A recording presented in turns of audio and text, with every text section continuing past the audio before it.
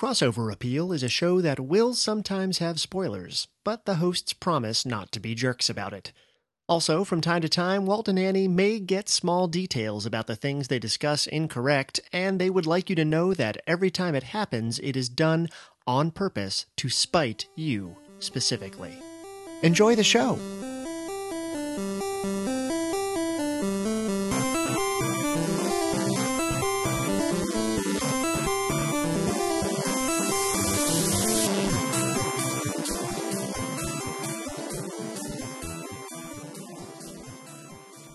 Hey everybody, and welcome to Crossover Appeal. I'm Walt McGough. And I'm Annie Carty. Hi Annie. Hi Walt.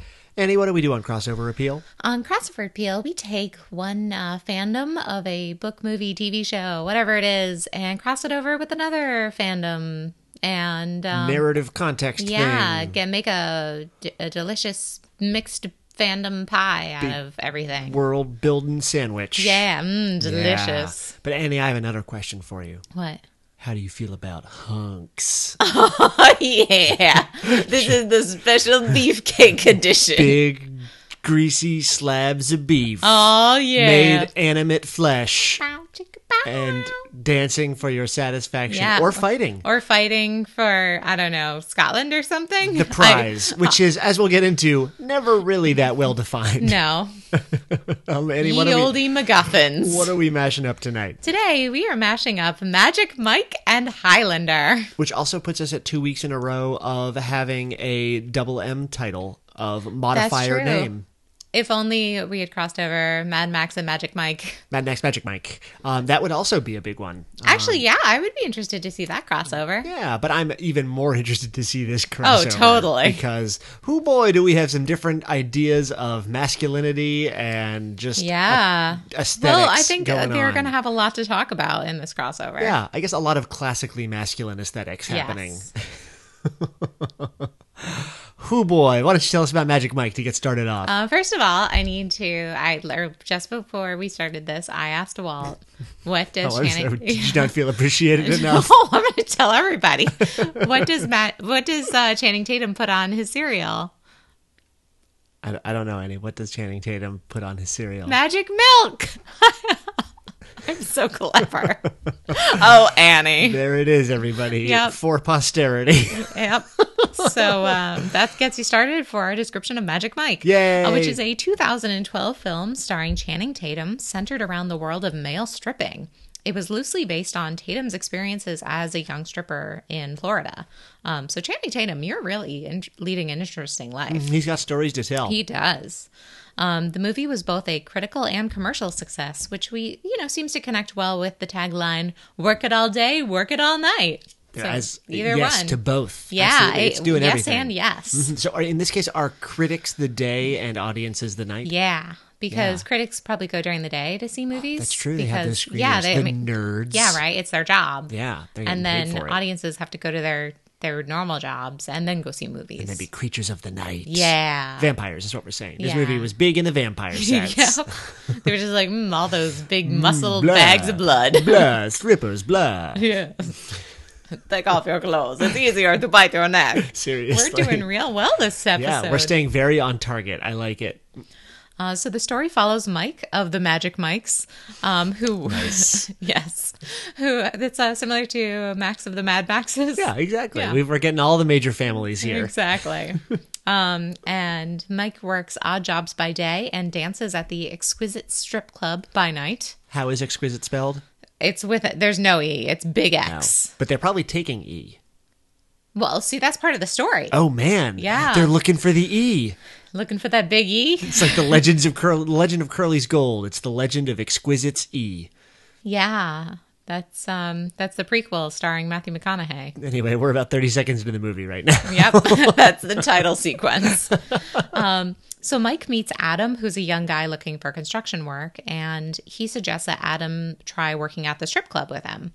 Adam's sister, Brooke, is not a fan of the idea, but Mike promises to keep an eye out for him. And an eye out for Brooke, because she's hella cute. Hey, Brooke. Hi.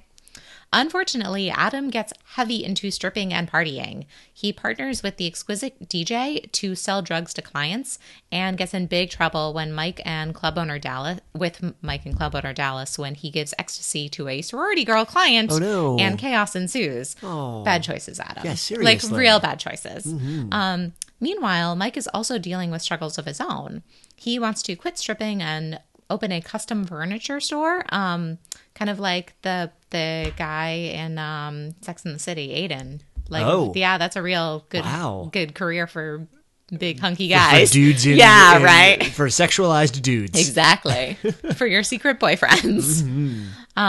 But unfortunately, Mike can't get a loan to start a business, and his income is dependent on his stripping money.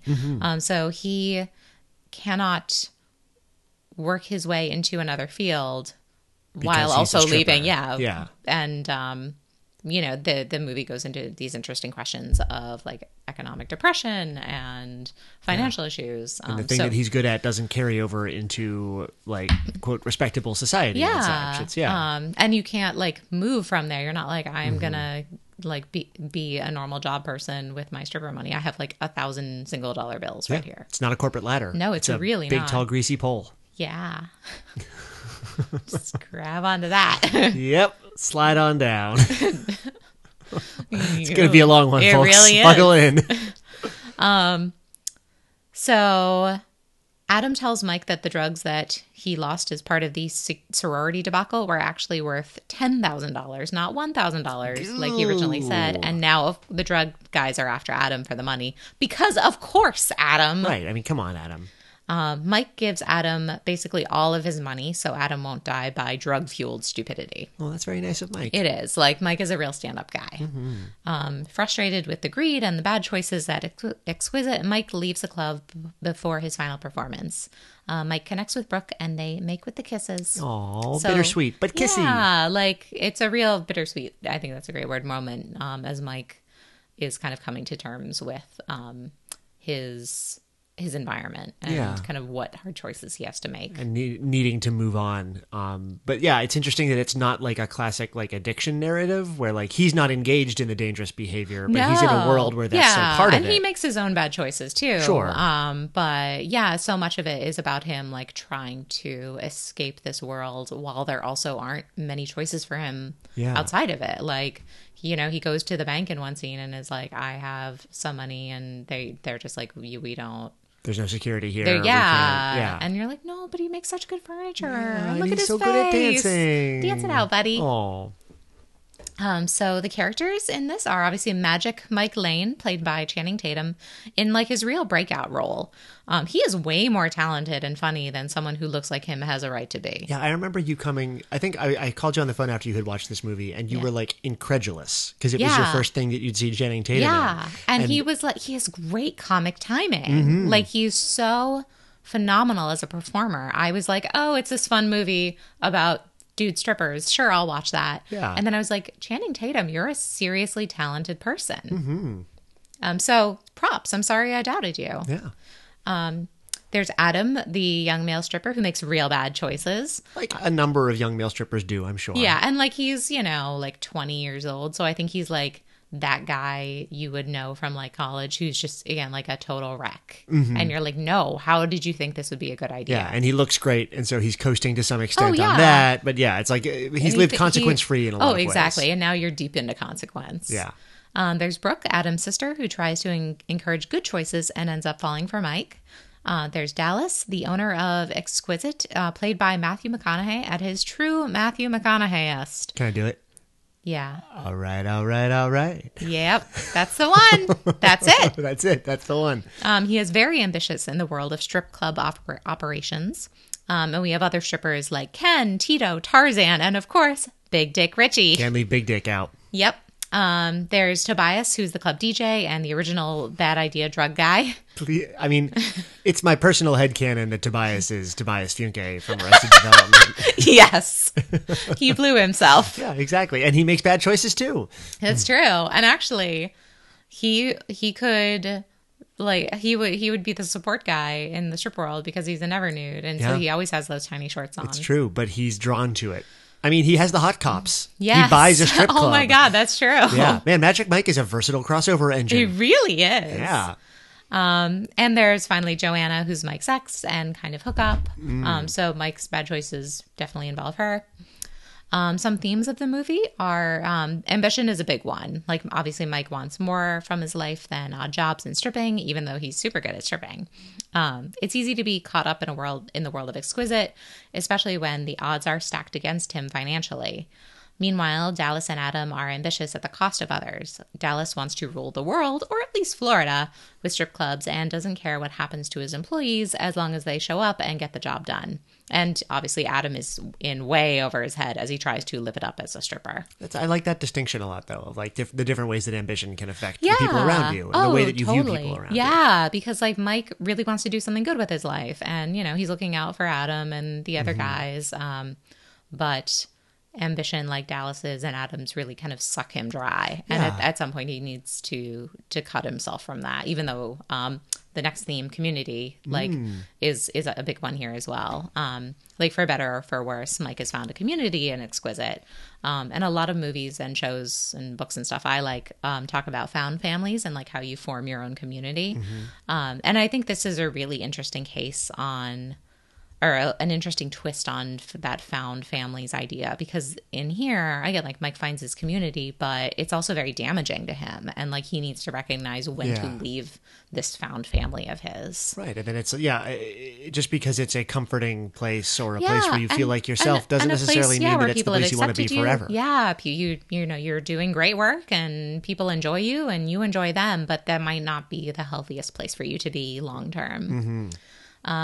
And the movie has some real looks into financial woes. And again, like Mike wants to move on and do other things, and the bank ain't going to give him his loan. Yeah, it feels like a very recession era movie. Yeah, it is. Like in a movie that billed itself as like, woohoo, male strippers. Like there's some real dark turns here. And I think a lot of that is Steven Soderbergh as well, who's the director, and is very like fascinated by these weird cultures, subcultures. Yeah, totally. It's less of a like yay male strippers movie than a real look at what the subculture is. Well, not like shaming it. Like, no. And like Mike is real good at what he does, and so much of it is looks at female sexuality and the men like kind of encouraging women to be sexual. Right. They're like giving them the opportunity to engage with these feelings. And it's not like, oh wow, no women has ever looked at a hunky bod and felt something. Like it's a celebration of that and getting to express that in a safe environment.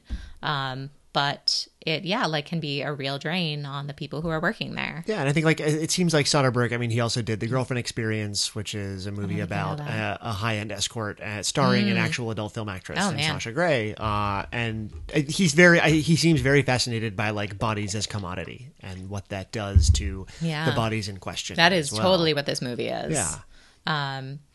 And, some things I like and think other people will like is that, it's that perfect combination of fun and thoughtful. Like, that's a fantastic way to put it, kind of bodies as commodity.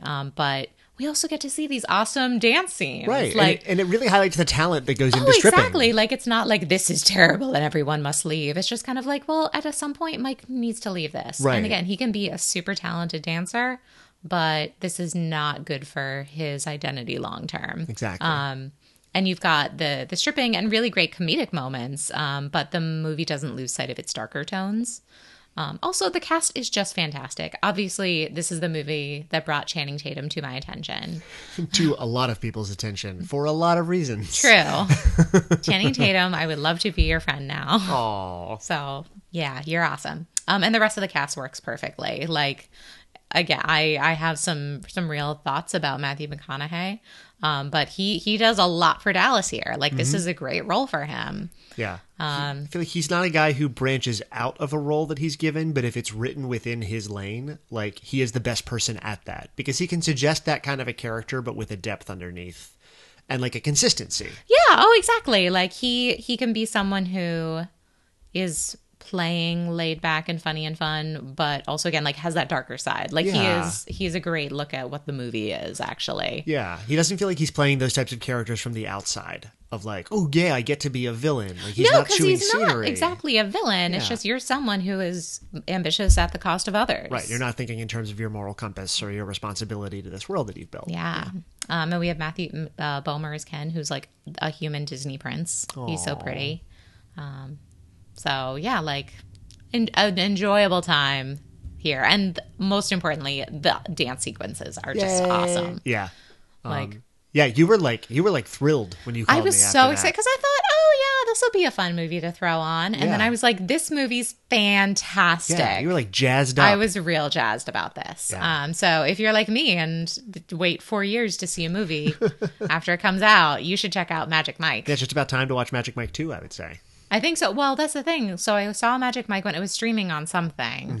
And then by the time I got around to looking for Magic Mike 2, it was gone. Oh, no. I know. So I need to just like either like pony up to rent it streaming or... It'll probably circle back soon. Yeah, right. Wait for it to come back to me. Yeah, like if you love it, if you love Channing Tatum, set him free. If he loves you, he will return to you and sit back in his birdcage that you've built. Oh God! For him.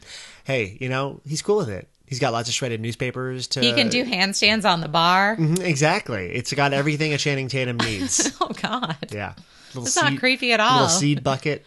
Is that gluten free? Yeah, it very much is.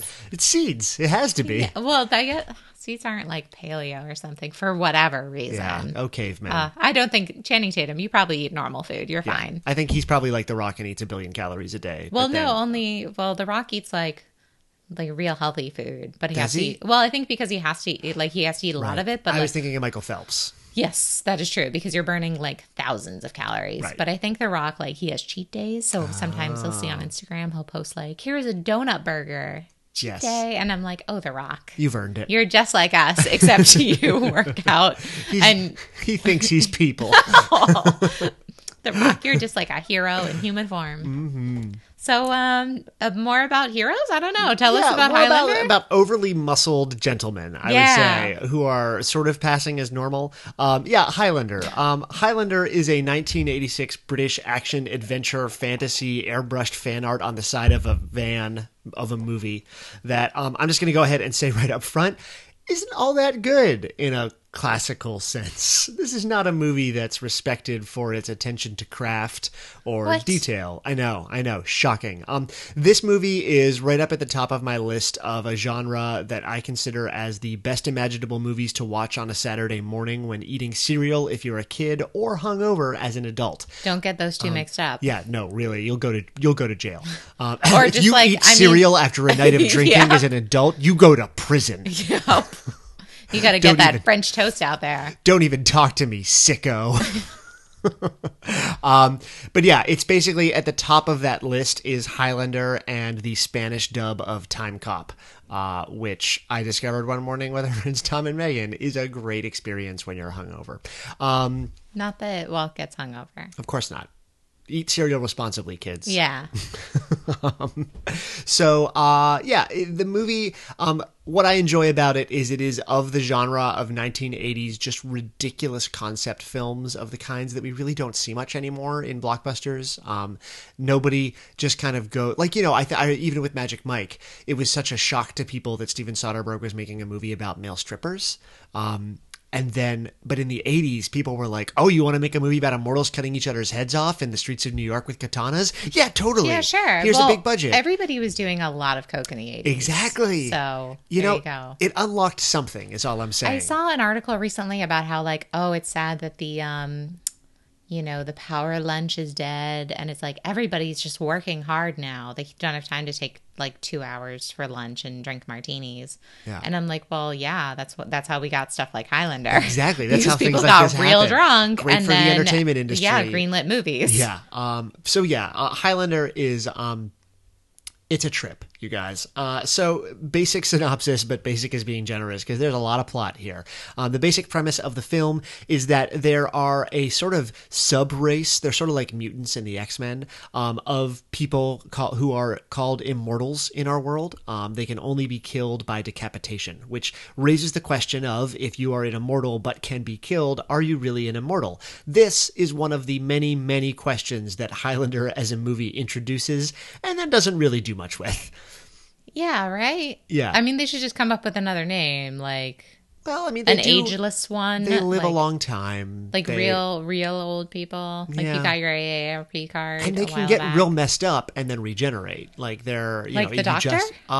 No, in the plot synopsis, I can say that Connor McLeod, our titular Highlander, is an immortal. The movie splits between his life in present day 1980s, very 1980s, not present day, New York City, while also flashing back to his life discovering that he's a Highlander. Connor's been around since the 16th century, but when we first meet him, he's having a sword fight in a 1980s parking garage and cutting the head off of another immortal dude. There's lots of sparks and lightning and generally like hair metal type special effects. The movie, like I said, I'm literally singing the final countdown in my head with that. This is the film version of the final countdown. Yes. Except all of the music's by Queen, so it's even better. No, that's so much better. Yeah. There's no way Queen can do wrong. No, and they don't. Oh, good. Yeah. This is... Oh, it's such a good soundtrack. Anywho, the movie alternates between present day and back in Scotland. In the present day, Connor is being investigated by a sexy police detective who starts to figure out his secret as she investigates the fight in the garage and the decapitation of a dude. And in the flashbacks, we learn that Connor first discovered he was an immortal by getting skewered in a 19th century Scottish battle by a big hulking beef slab of beef known only as the Kurgan, who is also an immortal, but more importantly is played by Clancy Brown, who is the prison warden, or not the prison warden, the head prison guard in Shawshank Redemption, and has done so many wonderful things in this world, but who is just having the most fun ever being like an almost sub-verbal, leering bad dude throughout the film. Look up pictures of the Kurgan on Google Image. His armor in the battle in the beginning is insane. When Connor miraculously recovers from his injuries, his clan exiles him for being a witch, which, let's be honest, like, he pretty much basically is, so they're not totally in the wrong here. Turn me into a newt. He wanders the land forlornly. Christopher Lambert, who plays Connor, spends most of the movie doing things forlornly. He's not the most dynamic actor in the world. But then he meets another immortal, an Egyptian Spaniard named Juan Sanchez Villalobos Ramirez, who is played by who else? Sean Connery. Why? Now is a really good time to take a little sidebar and note that literally everything about this movie is as 1980s as it possibly could be. Like, they just turned up all of their instant anachronism dials to the top level across all fronts. So we get like lots of big hair in this movie, lots of crazy practical fight scenes, and like strobe light music video effects, and a truly bitchin' soundtrack by Queen. But we also get plenty of racially questionable casting. White guys rule the world, and some less than dynamic, to be generous, female characters, again, because white guys rule the world in the world of this movie. So yeah, it's hangover watching. It's not high art. And like, okay, Sean Connery, you're like, yep, okay, you're going to be in a movie that's half set in Scotland. Great. Yep. That like, was someone must have playing? Just been around. Was someone playing Mad Libs with the script? Because you're like, no, Sean Connery, you just have to show up on set. Yeah, and he doesn't even like. He keeps his accent. He's got a Scottish accent. Like, he's a Scottish guy who like went to a bronzing place, and that's pretty much it. So was he? He's very rakish. Oh yeah. Did he? Was this based on? Like, was this like? Oh no, this is original IP. So it's not like this was... Oh no, this was not a book or a comic. No, this is like... Weird. This is, again, super high concept that someone had to pitch to a movie studio, and they were like, Yeah, absolutely. Oh my God. On this working lunch, we agree with you. Yeah, More right? martinis for everyone.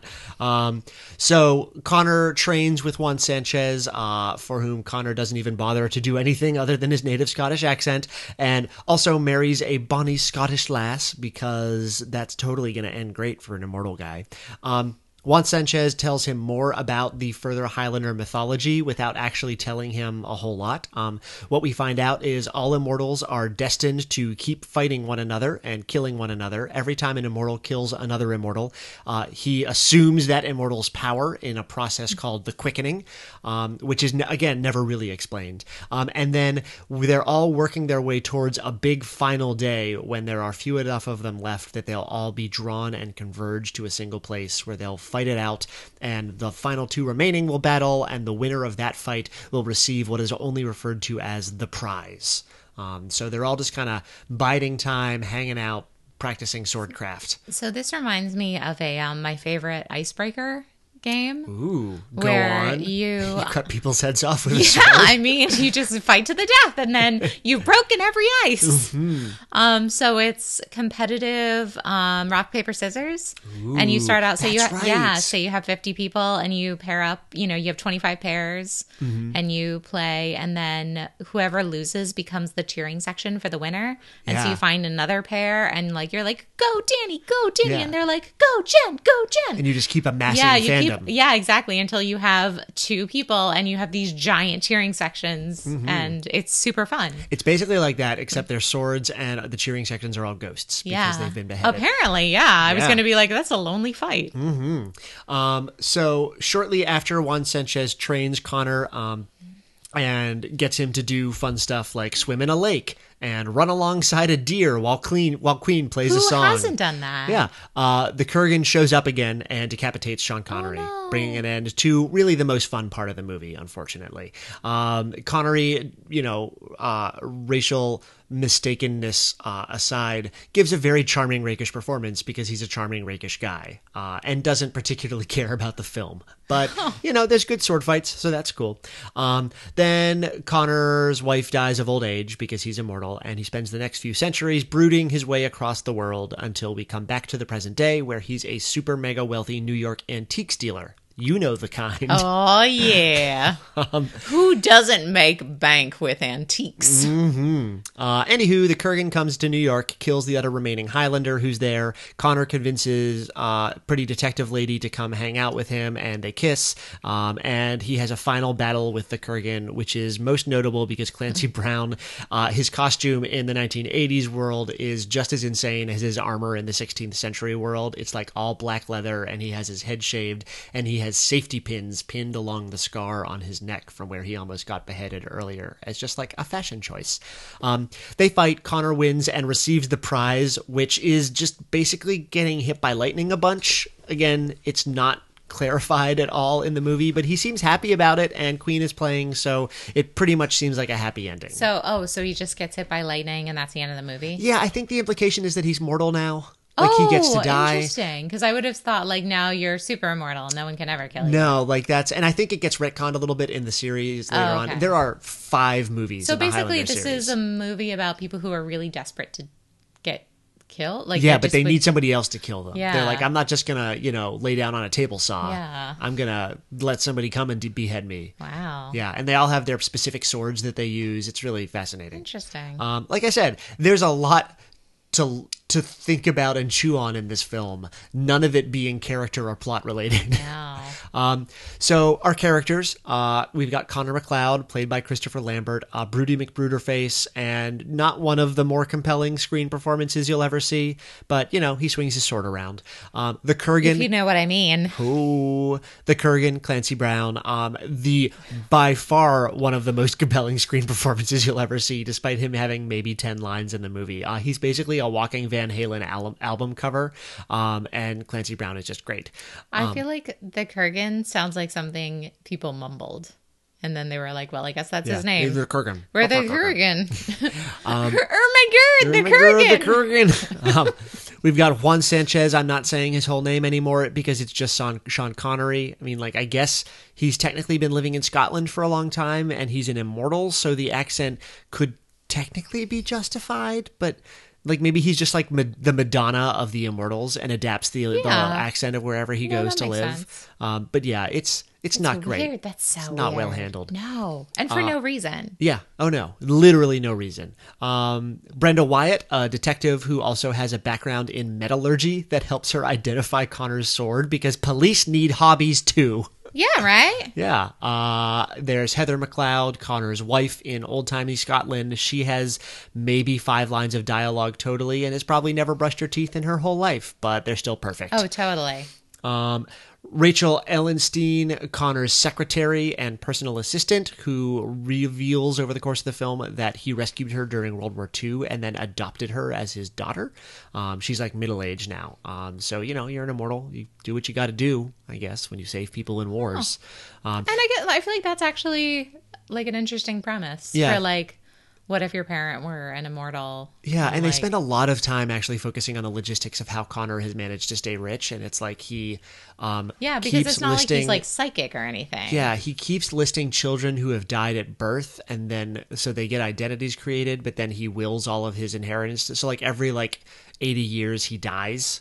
Technically, and then all of his possessions go to this child who, when the detective starts looking, turn out to have all been died at birth. So it's very, again, they spend a lot of time talking about it, and you don't really come away with it feeling a whole lot more clarity on what the mechanics are. Yeah, they thought about it. Again, they were all doing coke, and they were like, okay, but what about this? And whatever the first explanation was, you get a dead baby. Yeah, that's it.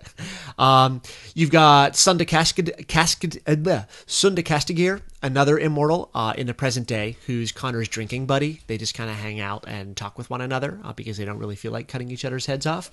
The Kurgan kills him, but he's an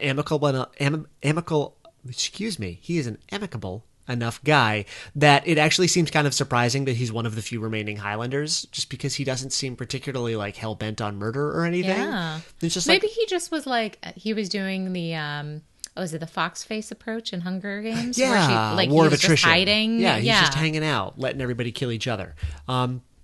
He is originally from Ethiopia, and to the film's credit, is not played by a white guy. So, way to go, movie. 1 point. Yeah. There is Iman Fasil, a French immortal who Connor beheads at the beginning of the movie. Excuse me. We don't know much about him other than he's French and he's on his way home from a professional wrestling match. So, French immortals like pro wrestling, I guess. And he spends time in garages. And he has a samurai sword. That's his sword. And then there is Detective Bedso, Brenda's partner on the force, who's in the movie mostly because she needs somebody to talk about metallurgy too and exposit about Connor's sword. So, it's a robust and dynamic cast of characters. That is true. Themes and fun stuff. Immortality is hard, you guys. You got to keep pretending that your own dead children are you and inheriting your money so that they can get your riches carried on. And also people keep trying to cut your head off, and your Scottish, Egyptian, Spanish best friend died 300 years ago. It's tough. Those are the things we all deal with. It's true. When immortal. Mm-hmm. But I mean, I guess if the gift at the end is his mortality, it's very Tuck Everlasting in terms of it feels a little immortality is not the thing. It's a thing that sounds like it's awesome and a superpower, but it's actually awful. Yeah, and you have to so choose many other ways to and... decapitate or to get decapitated than wandering around finding a guy, having a sword fight with him and sure losing. But maybe I'm guessing if I were gonna do some fanfic for Highlander, it of would which be there is a lot. I'm sure there is. There'd have to be because they leave all these plot holes. Yeah. That it would be if you get killed, you're kind of in limbo. You're in Highlander limbo, so you can never really die. You're ghost, waiting whatever. for the prize to be won, and then you all get to transcend. Maybe not. Maybe you're just stuck there. Oh, maybe that's why it's real desperate to get the prize because you're the only one who gets to die and be at peace. Well, sorry, Kurgan. Kurgan. Ermagerd. Another theme of the movie is that sword fights are awesome, especially in the present day when the people wielding the swords are in business suits and there's all sorts of lightning and stuff going on around, and it's just action figure time and you're playing around they also take the sword fights pretty seriously. In the sequel to this movie, which we'll talk about in the recommendations, Christopher Lambert actually got part of his finger cut off by Michael Ironside over the course of the filming because these filmmakers are not messing around on the sword stuff. As Michael Ironside also put it, it's really hard to go for finesse when you're wielding like a 16th century broadsword. Yeah, Like, seriously. Maybe don't make them actual sharp sword guys. you'd think. Yeah, right. There's something very quaint about watching this movie, and like specifically about watching like big burly white dudes try to chop each other's heads off. Like in today's current movie, I don't know. There's something that feels so like specifically 80s about this movie. It's so completely laser focused on being what it is that it kind of comes around and achieves this almost balletic grace of bad movie making that I really enjoy. And the final theme of this movie is that Queen is good. Queen is really, really good. Long live the Queen. Yeah, even to the extent that late period Queen, like writing songs about immortal sword fights in New York, is still great. Princes of the Universe is the sort of unofficial theme of this film. Oh. And yeah, it's Freddie real good. Mercury truly was the Prince of the Universe. Yeah, and I think May, the guitarist for Queen, wrote a song because he was so inspired by the love scene between Connor and Brenda in this. For some reason, I was really like for the love scene between Connor and like one of the other dudes. Sean Connery. Yeah, right. Well, it's called I Don't Want to Live Forever. So, and it's in the world now because of the Highlander. Yeah. So yeah, those are two movies with a bunch of big beefy dudes being dudes. Oh, totally. Yeah, a lot of bromance. Yeah, a lot of masculinity and the... I feel like the toxic masculinity thing is not present in Highlander, but like it doesn't know it is. No, but it like is. Yeah, right. Maybe like the movie is it's guys compelled to dominate one another. Yeah, exactly. In like feats of strength, right? And like that, they destroy all the other ones, right? And like they bring ruination upon everybody around them. Your immortal race is gone now because you're all trying to kill each other. Yeah. Oh, and Immortals can't have kids. That's also clarified. That they are unable to propagate themselves. Wow. Well, I mean, I guess that makes sense. Yeah. They're basically neutered. Wow. Yeah. Although I guess they can still, Well, I mean, they have sterile. Yeah. They've been sterilized by the quickening. That's what we'll say. The quickening? The quickening's a lot of things in the movie. Well, I thought the quickening was when they like you subsume someone's power. Yeah, but it's also when he's running around with the deer and like feeling nature ebbing through him and stuff. It's there again. A lot of terminology gets used. A lot of they're just like whatever. Ways. We'll use the same word. Yeah, there are multiple sequences of this movie that feel like they're just hopping between different early MTV music videos. You know what? They had extra footage and they just spliced them together. Like going from "I Would Do Anything for Love" to November Rain to like every Madonna video. They're just jumping through all of them. November Rain 90s or 80s? Probably 90s. That's okay. It's still good. Ahead of its time. Yeah. So yeah, I think that's the biggest thematic crossover to talk about here. Yeah. I guess we could also do a reach and say the need to escape a life that has defined you. Yeah. Yeah, and the idea of like you not wanting to take part in this culture. Thing you're good at. Yeah, right. Mm-hmm. Found families and why they're toxic and how you have to leave them. Right. Found families getting their heads cut off. Yeah. Yeah. So yeah, I think the themes are like they're both a little hard to pull together and also blatantly obvious. Yeah, depending on how you deal with it. The biggest theme really is burly dudes. Yeah, burly dudes. Just the life and times of burly dudes who are sad about various things. Yep. Title of my memoir. So yeah, I like that. But let's talk about physical crossover. Yeah, we got some directions we can go with this. Yeah. So what are you thinking? So I'm thinking, Mike is still working the strip club. Mm-hmm. He is feeling real down on himself, and the drug people are coming for him and Adam. And I think that he gets in a real bad situation and gets like shot. Oh yeah. And, he's like, oh my God, I've just been shot. This is crazy. But then he realizes that he is actually fine. Oh man. Yeah. He's a witch. Yep. He gets exiled from the strip club. He's a stripper witch. Has to wander the land. So yeah, he's like, what? He has no idea what's going on. Yeah. He's like, what is this? My abs are rock hard, but I mean, not that rock hard. Right. Oh, hold up. I've been drinking my magic milk. Does a body good. Yeah, you're right. It's a good pun. Yes, thank you. So he's real confused, but there, someone else knows what this deal is. Someone else has been there, and that is Connor McLeod. Yeah. Who is expanding his antiques dealing to Miami. Oh, yeah. Well, yeah, that was, I think, in my mind, I think the strip club gets blown up. Oh, jeez. And I think they're all Highlanders, or they're all immortals. All the strippers are. Wow. Because you So can who's only... blowing it up? Because it's Is it- the mob. The mob has... Because, Adam hasn't gotten the money and all that stuff. The drug people. Yeah, the drug people are blowing it up. But I'm going to say they're connected to the larger mob, which has also been fencing stolen antiques through Connor McLeod. Okay. Is that actually part of the Highlander movie? Is there a mob No, plotline? he just, Okay. he deals I in just didn't antiques. know. He's a rich as hell antiques dealer. He is not staying clean. No, that is true. That is so true. He's like selling dinosaur skulls to right. to Nicolas Cage and stuff like Nicolas that. Cage. Nicolas Cage. That's a fun story. Look that up. Yeah.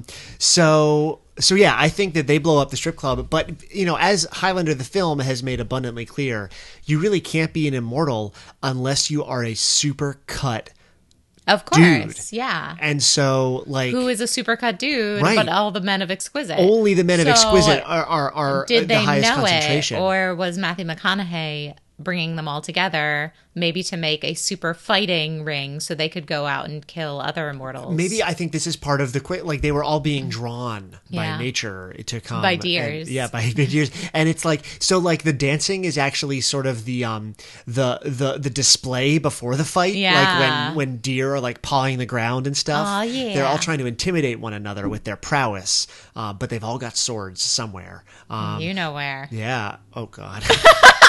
Well, it happened, everybody. Yeah. We all knew that it was gonna be there eventually. Good night, everybody. We found our way. So yeah, I think the club gets blown up, but like all of a sudden, Matthew McConaughey is like, "I'm not dead. All right." But again, I'm wondering, did Matthew McConaughey know? Oh, See, I wonder if he's more like the Kurgan.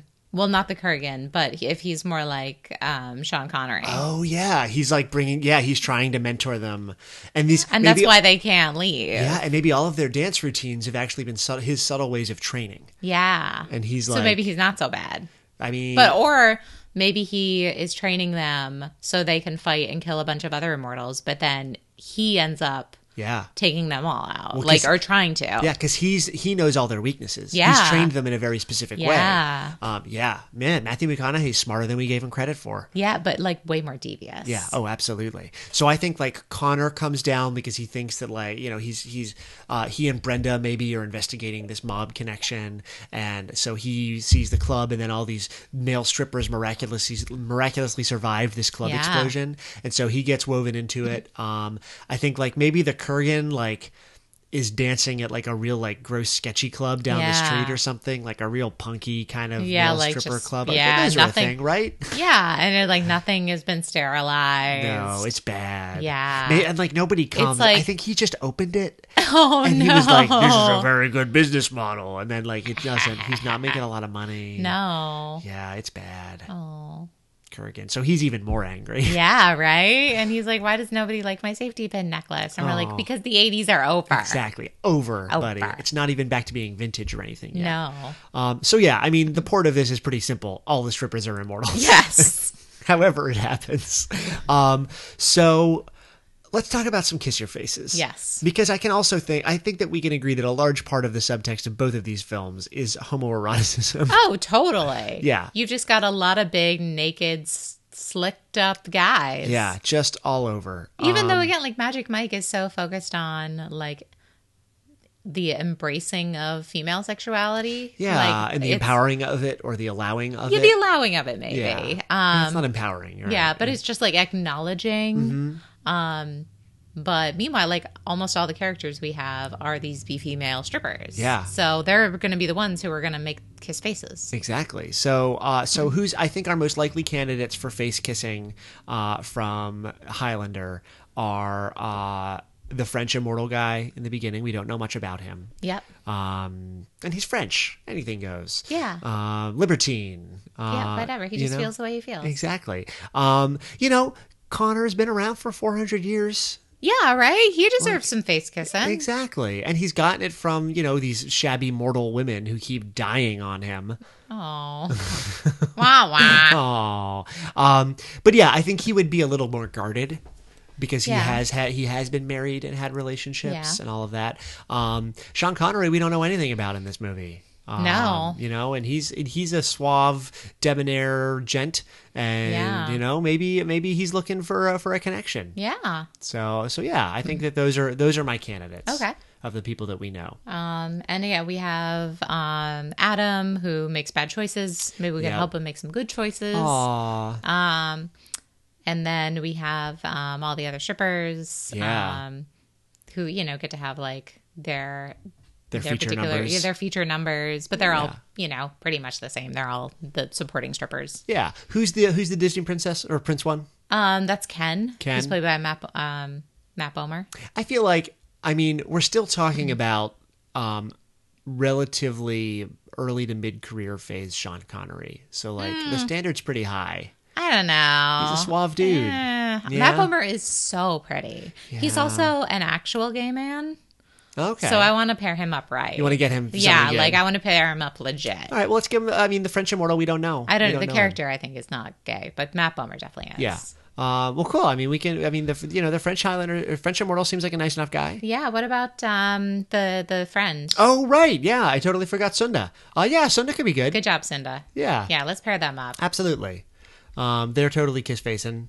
God, I am 80% certain that this crossover fan fiction exists Oh, I'm sure. out there in the world already. That we're retreading territory that has been well trod already, I'm sure. But yeah, I think that's good. Brenda and Connor are together at the end of the movie. Technically, he is now mortal. So Yes. are they staying together? Because I feel like Mike and Brooke are together at the end of their movie. Yeah. Like I'm fine keeping them. Stable couples. Yeah. Like. Maybe Sean Connery and Matthew McConaughey. They've got Yeah. they've got a lot of wattage. Yeah, and they're like the mentors. Yeah, the mentor But figures. if Matthew McConaughey is like a villain in this movie, Yeah, that's probably more of a battle dome. Yeah. This is a hard one because they're all battle domes also. Like at a yeah, certain that's true. point, They're all strippers gonna just battle gotta them. start cutting each other's heads Yeah, off. exactly. I'm gonna yeah. say maybe Matthew McConaughey and the friend, the French guy. Oh yeah. And then Matthew McConaughey takes him out real He early. betrays him. Like it's like he's being very devious. Yeah. It's like very devious. I think that works. I think the female characters in both these movies don't get a lot of. no. Oh, so there's Joanna, who's Mike's ex. Oh, yeah. Maybe she and Sean Connery. Oh yeah, I could see that. Yeah. I like that. I think that Connor's assistant needs to get together with one of the strippers. She gets a dance from Big Dick Richie. Yes, exactly. And I think that she charms him with her war stories. Yes.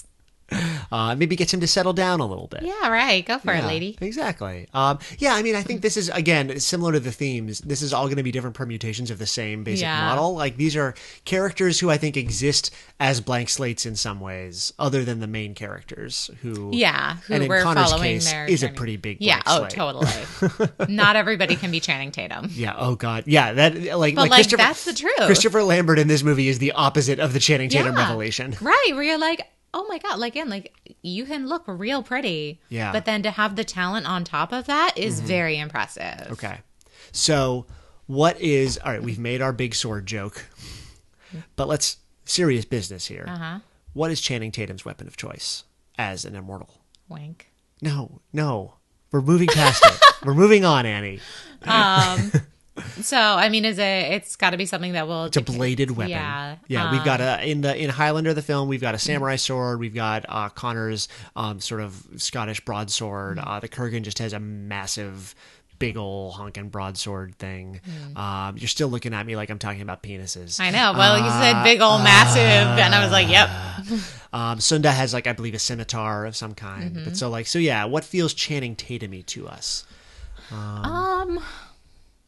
It's a good question, because I feel like a real good, like, broadsword kind of thing. Yeah, sort of Like- the same kind of like like solid a stick. paladin longsword. Yeah, I think that's a better one. Yeah, I think that feels very good. I think Matthew McConaughey has something like just a big honking knife, Yeah. like with maybe like a serrated edge or something. Like it takes a little bit of work. Oh, totally. Yeah, and it's like the not- one that Rosa had in that episode of Brooklyn of Brooklyn Nine-Nine. Nine-Nine. Exactly. Yeah, that's his knife.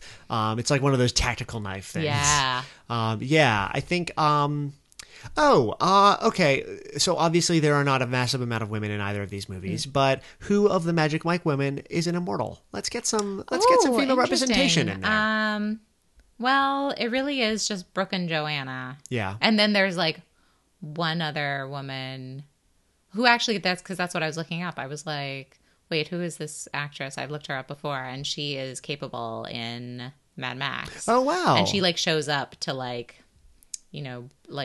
bring some drugs or something. That sounds like a secret immortal to me. Oh yeah. She's casing the joint. Yeah, and she is actually looking out. She's like, okay, I'm gonna make sure that I'm gonna take these guys out. Yeah, I'm going to scope everybody Yeah. out, and I'm going to blow up the club in order to determine who the immortals among them are. Yeah. So yeah, and I feel like she's got Nora, that's her name. Nora. Yeah. And I feel like she's got maybe like a finesse weapon of some kind, like a rapier, or it's harder to decapitate. I'm with. thinking of what are the ones that Raphael had in Sai. Size? Yeah, Those are harder to cut. Yeah, but you can like really like chop somebody's head off. Oh, that's true. Or like catch somebody's sword blade and turn it around on them or Yeah. something too. Yeah, that could see. Yeah, she has some ninja weapons going Yeah. on, I think for sure. Yeah, I like that. Yeah, I like think her that- as an emergent secret immortal. Yeah. And nobody thinks to look at her because they don't see anyone who's not a dude. Yeah, They just right. don't register. We're like, what's her name again? Her? Her? Oh, Tobias. Anvil the immortal. Because everybody forgets about her. Egg victory. Yeah. So we're getting to the end of the movie. All the strippers have to fight each other too. Yeah, absolutely. So should we let's real battle dome this out? Okay. Yeah. I mean, I think Connor and Mike wind up. Wow. Like, I think they have to, right? Yeah, Because they 'cause can't be there on the are team. guys. I think, okay, so who Well- kills Matthew McConaughey? I think maybe at that point Connor and Mike realize they have to team up against Matthew McConaughey. Uh-huh. And I think there are some strippers on Matthew McConaughey's side, too. Like, he's got a team, his team assembled, yeah, so they have to go rogue. Well, I think he might have teamed up with the Kurgan Oh, and yep. maybe Adam. Oh, Adam. Adam he's so makes pretty. bad choices. So, yeah. Yeah, so they're definitely a formidable force. Yeah. Let's say, for the sake of changing things up in the franchise, Mike kills the Kurgan. Yep. Because I'd feel bad if he killed Adam. Yeah. Like, that's his girlfriend's brother. Oh, exactly. He'd feel a little bit of guilt. Maybe Adam gets killed by Capable. Maybe she comes around.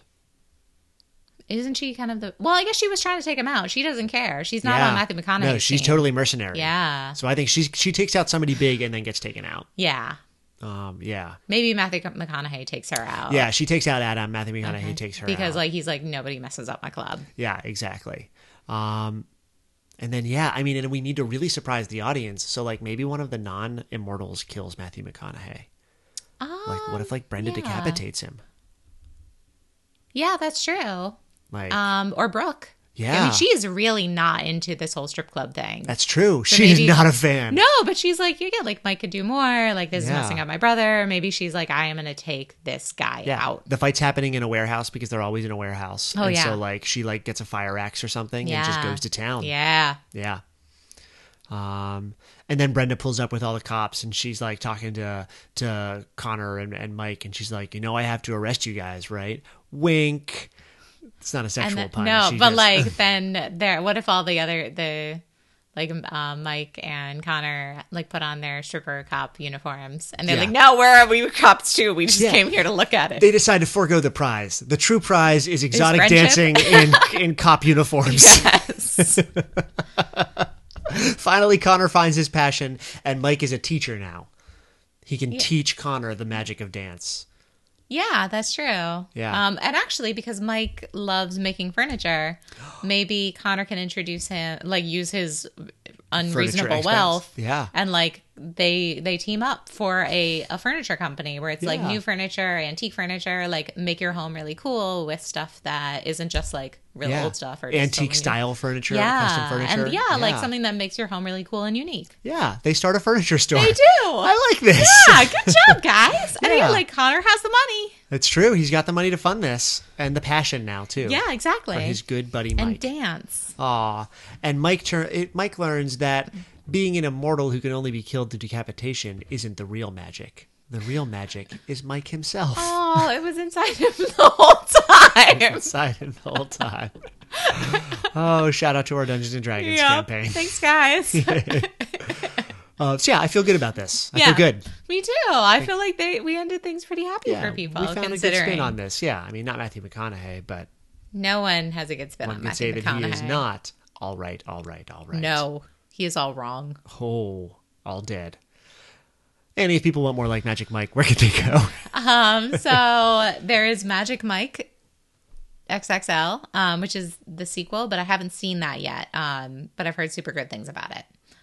So it's a much later take on the Magic Mike world, which is nice because I just want Mike to be happy. Yeah, it's got like a bus road trip I don't in it. think it can be as good as our ending. Yeah, nothing will be as Nothing. happy as opening a furniture store that will operate in perpetuity Yes. because he and his financier are immortal. Yes. There's also the Magic Mike show in Las Vegas, and a musical in development. So there's a lot of Magic Mike going on. Yeah. It's just the kind of branching out that Dallas would want. Aw. For more dance movies with darker edges, Dirty Dancing, which is possibly the greatest dance movie of all time. What? You're right. Tell me another one. I don't know. See, there you go. You're right.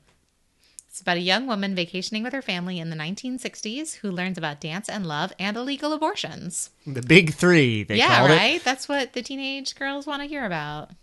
There's Flashdance, which is like Lady Magic Mike from the 1980s. Essentially, yeah. Like it's almost the exact same plot. Set in Pittsburgh, Pennsylvania. What? Hometown hero. Man. She's a steelworker. I know that, but I just Yeah. didn't know that was actually Pittsburgh. Oh, yeah. Wow. It was a big deal in Pittsburgh. Was the actress from? No. Oh, okay. But they were there. They Yeah. filmed it. Oh, did they film it in Pittsburgh? They did. Oh, wow. So shout out. There's Fame, about a performing arts high school in 1970s New York City, which like there's the sequel that's terrible, but this is actually like surprisingly gritty and hard. There's Step Up, which also stars Channing Tatum. It's definitely more predictable than Magic Mike, but still fun, and you got that Channing Tatum goodness. Oh, that Channing Tatum magic. Yeah, that Magic Mike That magic milk. milk. It's growing on me. There's Billy Elliot, about a young boy from a coal miner family who wants to be a ballet dancer. And there's Strictly Ballroom, which is early Baz Luhrmann. It's a look at the world of the Australian competitive ballroom dancing. Mm-hmm. Like it's a real good time, and it's like early enough Baz Luhrmann where it's not completely bananas. Yeah, it has a little bit of control over It itself. has a little control, and like the characters are all just so lovable and bananas. But Can I throw two on that occurred to me during the course oh of yeah, things? totally. Because Yeah. there were. I was like, oh man, I know there's going to be stuff I'm forgetting. Yeah, definitely the Full Monty. Oh yeah, I The haven't British seen stripper that movie. Yeah. But like dad bod stripper. Aww. Yeah. And then I would say Boogie Nights. Which I Paul also Thomas haven't Anderson, seen. which is very much the same look at like improvised family in a subculture that gets looked down upon a lot. It's a lot more picaresque and a Yeah. lot more widespread and pretty, and like it goes to grimmer places for some of its characters, but others like find some nice peace, and it's really like it's a brilliant film. It's really good. Would you add Kinky Boots to this list of other things that I haven't seen? Yeah, I think the Kinky Boots is a little more like on the transitive property. You go to Full Monty from Magic Mike, Yeah. and then Kinky Boots is on the other side. It's still like small British town learning Yeah. to deal with social issues. Yeah. Yeah, it doesn't feel quite along the same lines as Okay. Magic Mike. Because yeah, it's much more focused on like the British community learning to accept transgressive nature things. Which is great. Yeah, which is wonderful.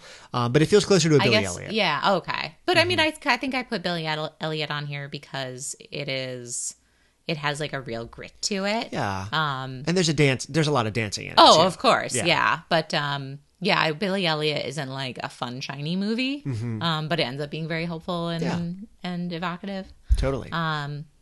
And so for a spectacle with the dark side plus shirtless guys, the elaborate entrance of Chad Deity by good Christopher pull. Diaz. Because I was thinking about it. Like I was out today and I was like, oh wow, because I was trying to think of stuff that's like really fun on the outside, has a really interesting subculture, but deals with a lot of deep emotional issues. And I feel like Chad Deity like really hits that. Yeah, and I think it really engages with the form more than Yeah.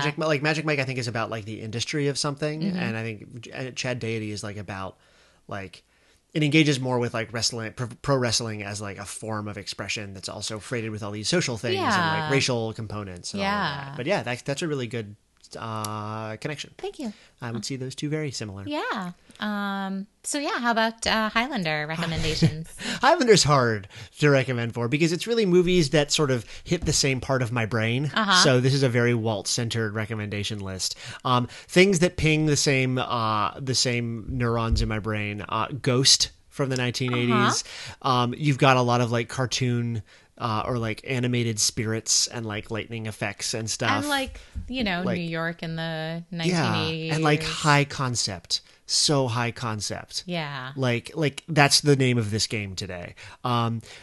Continuing on the Patrick Swayze path, there's Roadhouse. Patrick Swayze is doing real well in the He recommendations list is. this week. I mean, he's a beefcake. He is, and he's a wonderful person. He was a dancing beefcake He was. with a wonderful screen presence. Oh my gosh, he was the early Channing Tatum. He was. He very much was. Yeah. Oh, we miss you, Patrick Swayze. Yeah. But yeah, Roadhouse, where he plays the best bouncer in the world. Quantified.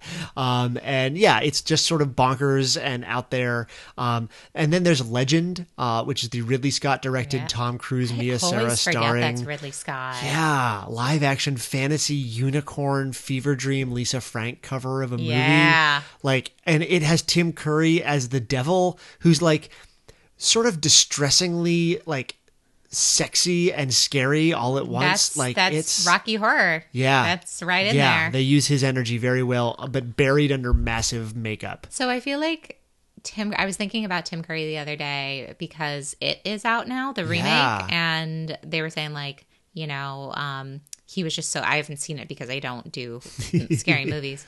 But the review was saying like that, you know, the new Pennywise is great too, but like Yeah. Tim Curry could do so much with his face. Mm-hmm. And I was like, wow, I didn't even know that was Tim Curry. And I was like, Tim Curry's been in everything. Yeah, he's had a huge He's career. had a phenomenal career.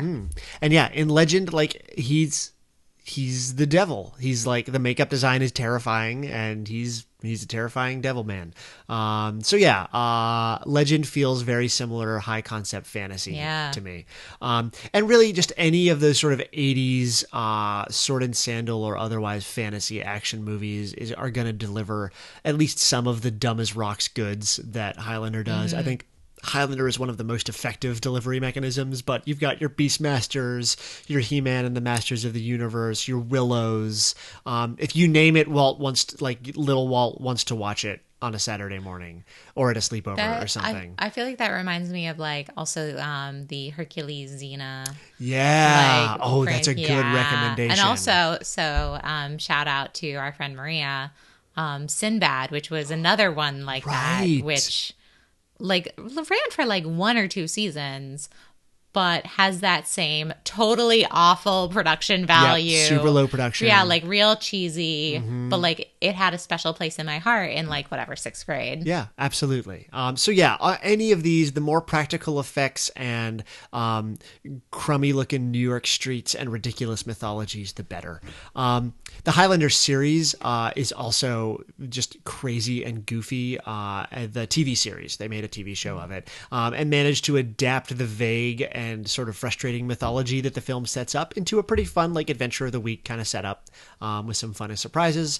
And then a special shout out to the sequel to Highlander, which is set in 2024 and is about like holes in the ozone layer and super crazy sci-fi stuff, and Michael Ironside cutting off Christopher Lambert's finger partially. It is like maybe one of the most bonkers sequels when you look at it as having sprung from the series of Highlander, because they were like, oh, I guess he's mortal at the end of the first one. What are we going to do? And the answer is go insane. So yeah, Highlander 2, check it out. It's really, really delightfully ridiculous and totally not at all on brand with what Highlander sets up. But it's fun. Yeah. I feel like if you really enjoyed the Scotland part of this movie, like you should watch the Outlander TV show. Oh, yeah. Because it's also sci-fi and Scotland, and Jamie, who's like the beefcake of the Outlander world, like seems like he's contractually obligated to take his shirt off. Yeah, absolutely. So and that's a fun series from a female perspective as well. Yeah, that's true. And like, takes its sci-fi a little more seriously. Yeah. I think actually you pointed out tonight that I feel like Outlander, really at the end of the day, is the crossover point of Magic Mike and Highlander. Oh, totally. Because again, Jamie's like, I need to take my shirt off. Yeah, hello. Oh, yeah. Very, very good stuff. Go watch a cheesy 80s movie. You won't regret it. Unless you don't like those movies, and then you'll probably regret it. And even if you like them, you might regret it a little. A little bit. Yeah. Make sure you have a beer on hand. Annie, if people want to find more Crossover Appeal content with beer or without, what can they do? They can go to crossoverappealpodcast.tumblr.com, where all of our episodes are listed, and we reblog things and share gifs and stuff. It's real fun. And if you want to email us your thoughts on what types of furniture you think Mike would buy and sell through his fence, Connor McLeod, and make, you can email us at crossoverappealpodcast@gmail.com. If you want to tell us what the quickening is to and you? What the gifts are, what the prize is, I'm sorry, just explain the end of Highlander to us, please. And if you've written any PhD theses on the immortality in fiction as it relates to Highlander and Tuck Everlasting, you can share that on our Facebook group, which is at Crossover Appeal Podcast. Yeah, I would want to read that very much. If you just want to tweet gifs of Channing Tatum dancing, guys, right? That's cool, whatever. You can tweet to us at Crossover Appeal. And most importantly, if you like what you hear, you can subscribe to us on iTunes and leave a rating and review. Yay, ratings. Yeah. If you really enjoyed that milk pun. Yeah, please tell us how much you enjoyed the magic milk pun. Did not enjoy the magic milk pun, well, you just wait for next week. Yeah, we'll have another one cooked up for you. But in the meantime, we should really get to work thinking that up. So it's an early night for us. Everybody, thank you very much for joining us. It's always a pleasure to talk with you. To talk at you. At you, whether you want it or not. Much like toxic masculinity, men often talk at you and not with you. Well, actually, Annie, there's some very notable differences. Everybody, until 2 weeks from now, this has been Crossover Appeal. I'm Walt McGough. And I'm Annie Carty. And we are reminding you to, as always, please ship responsibly.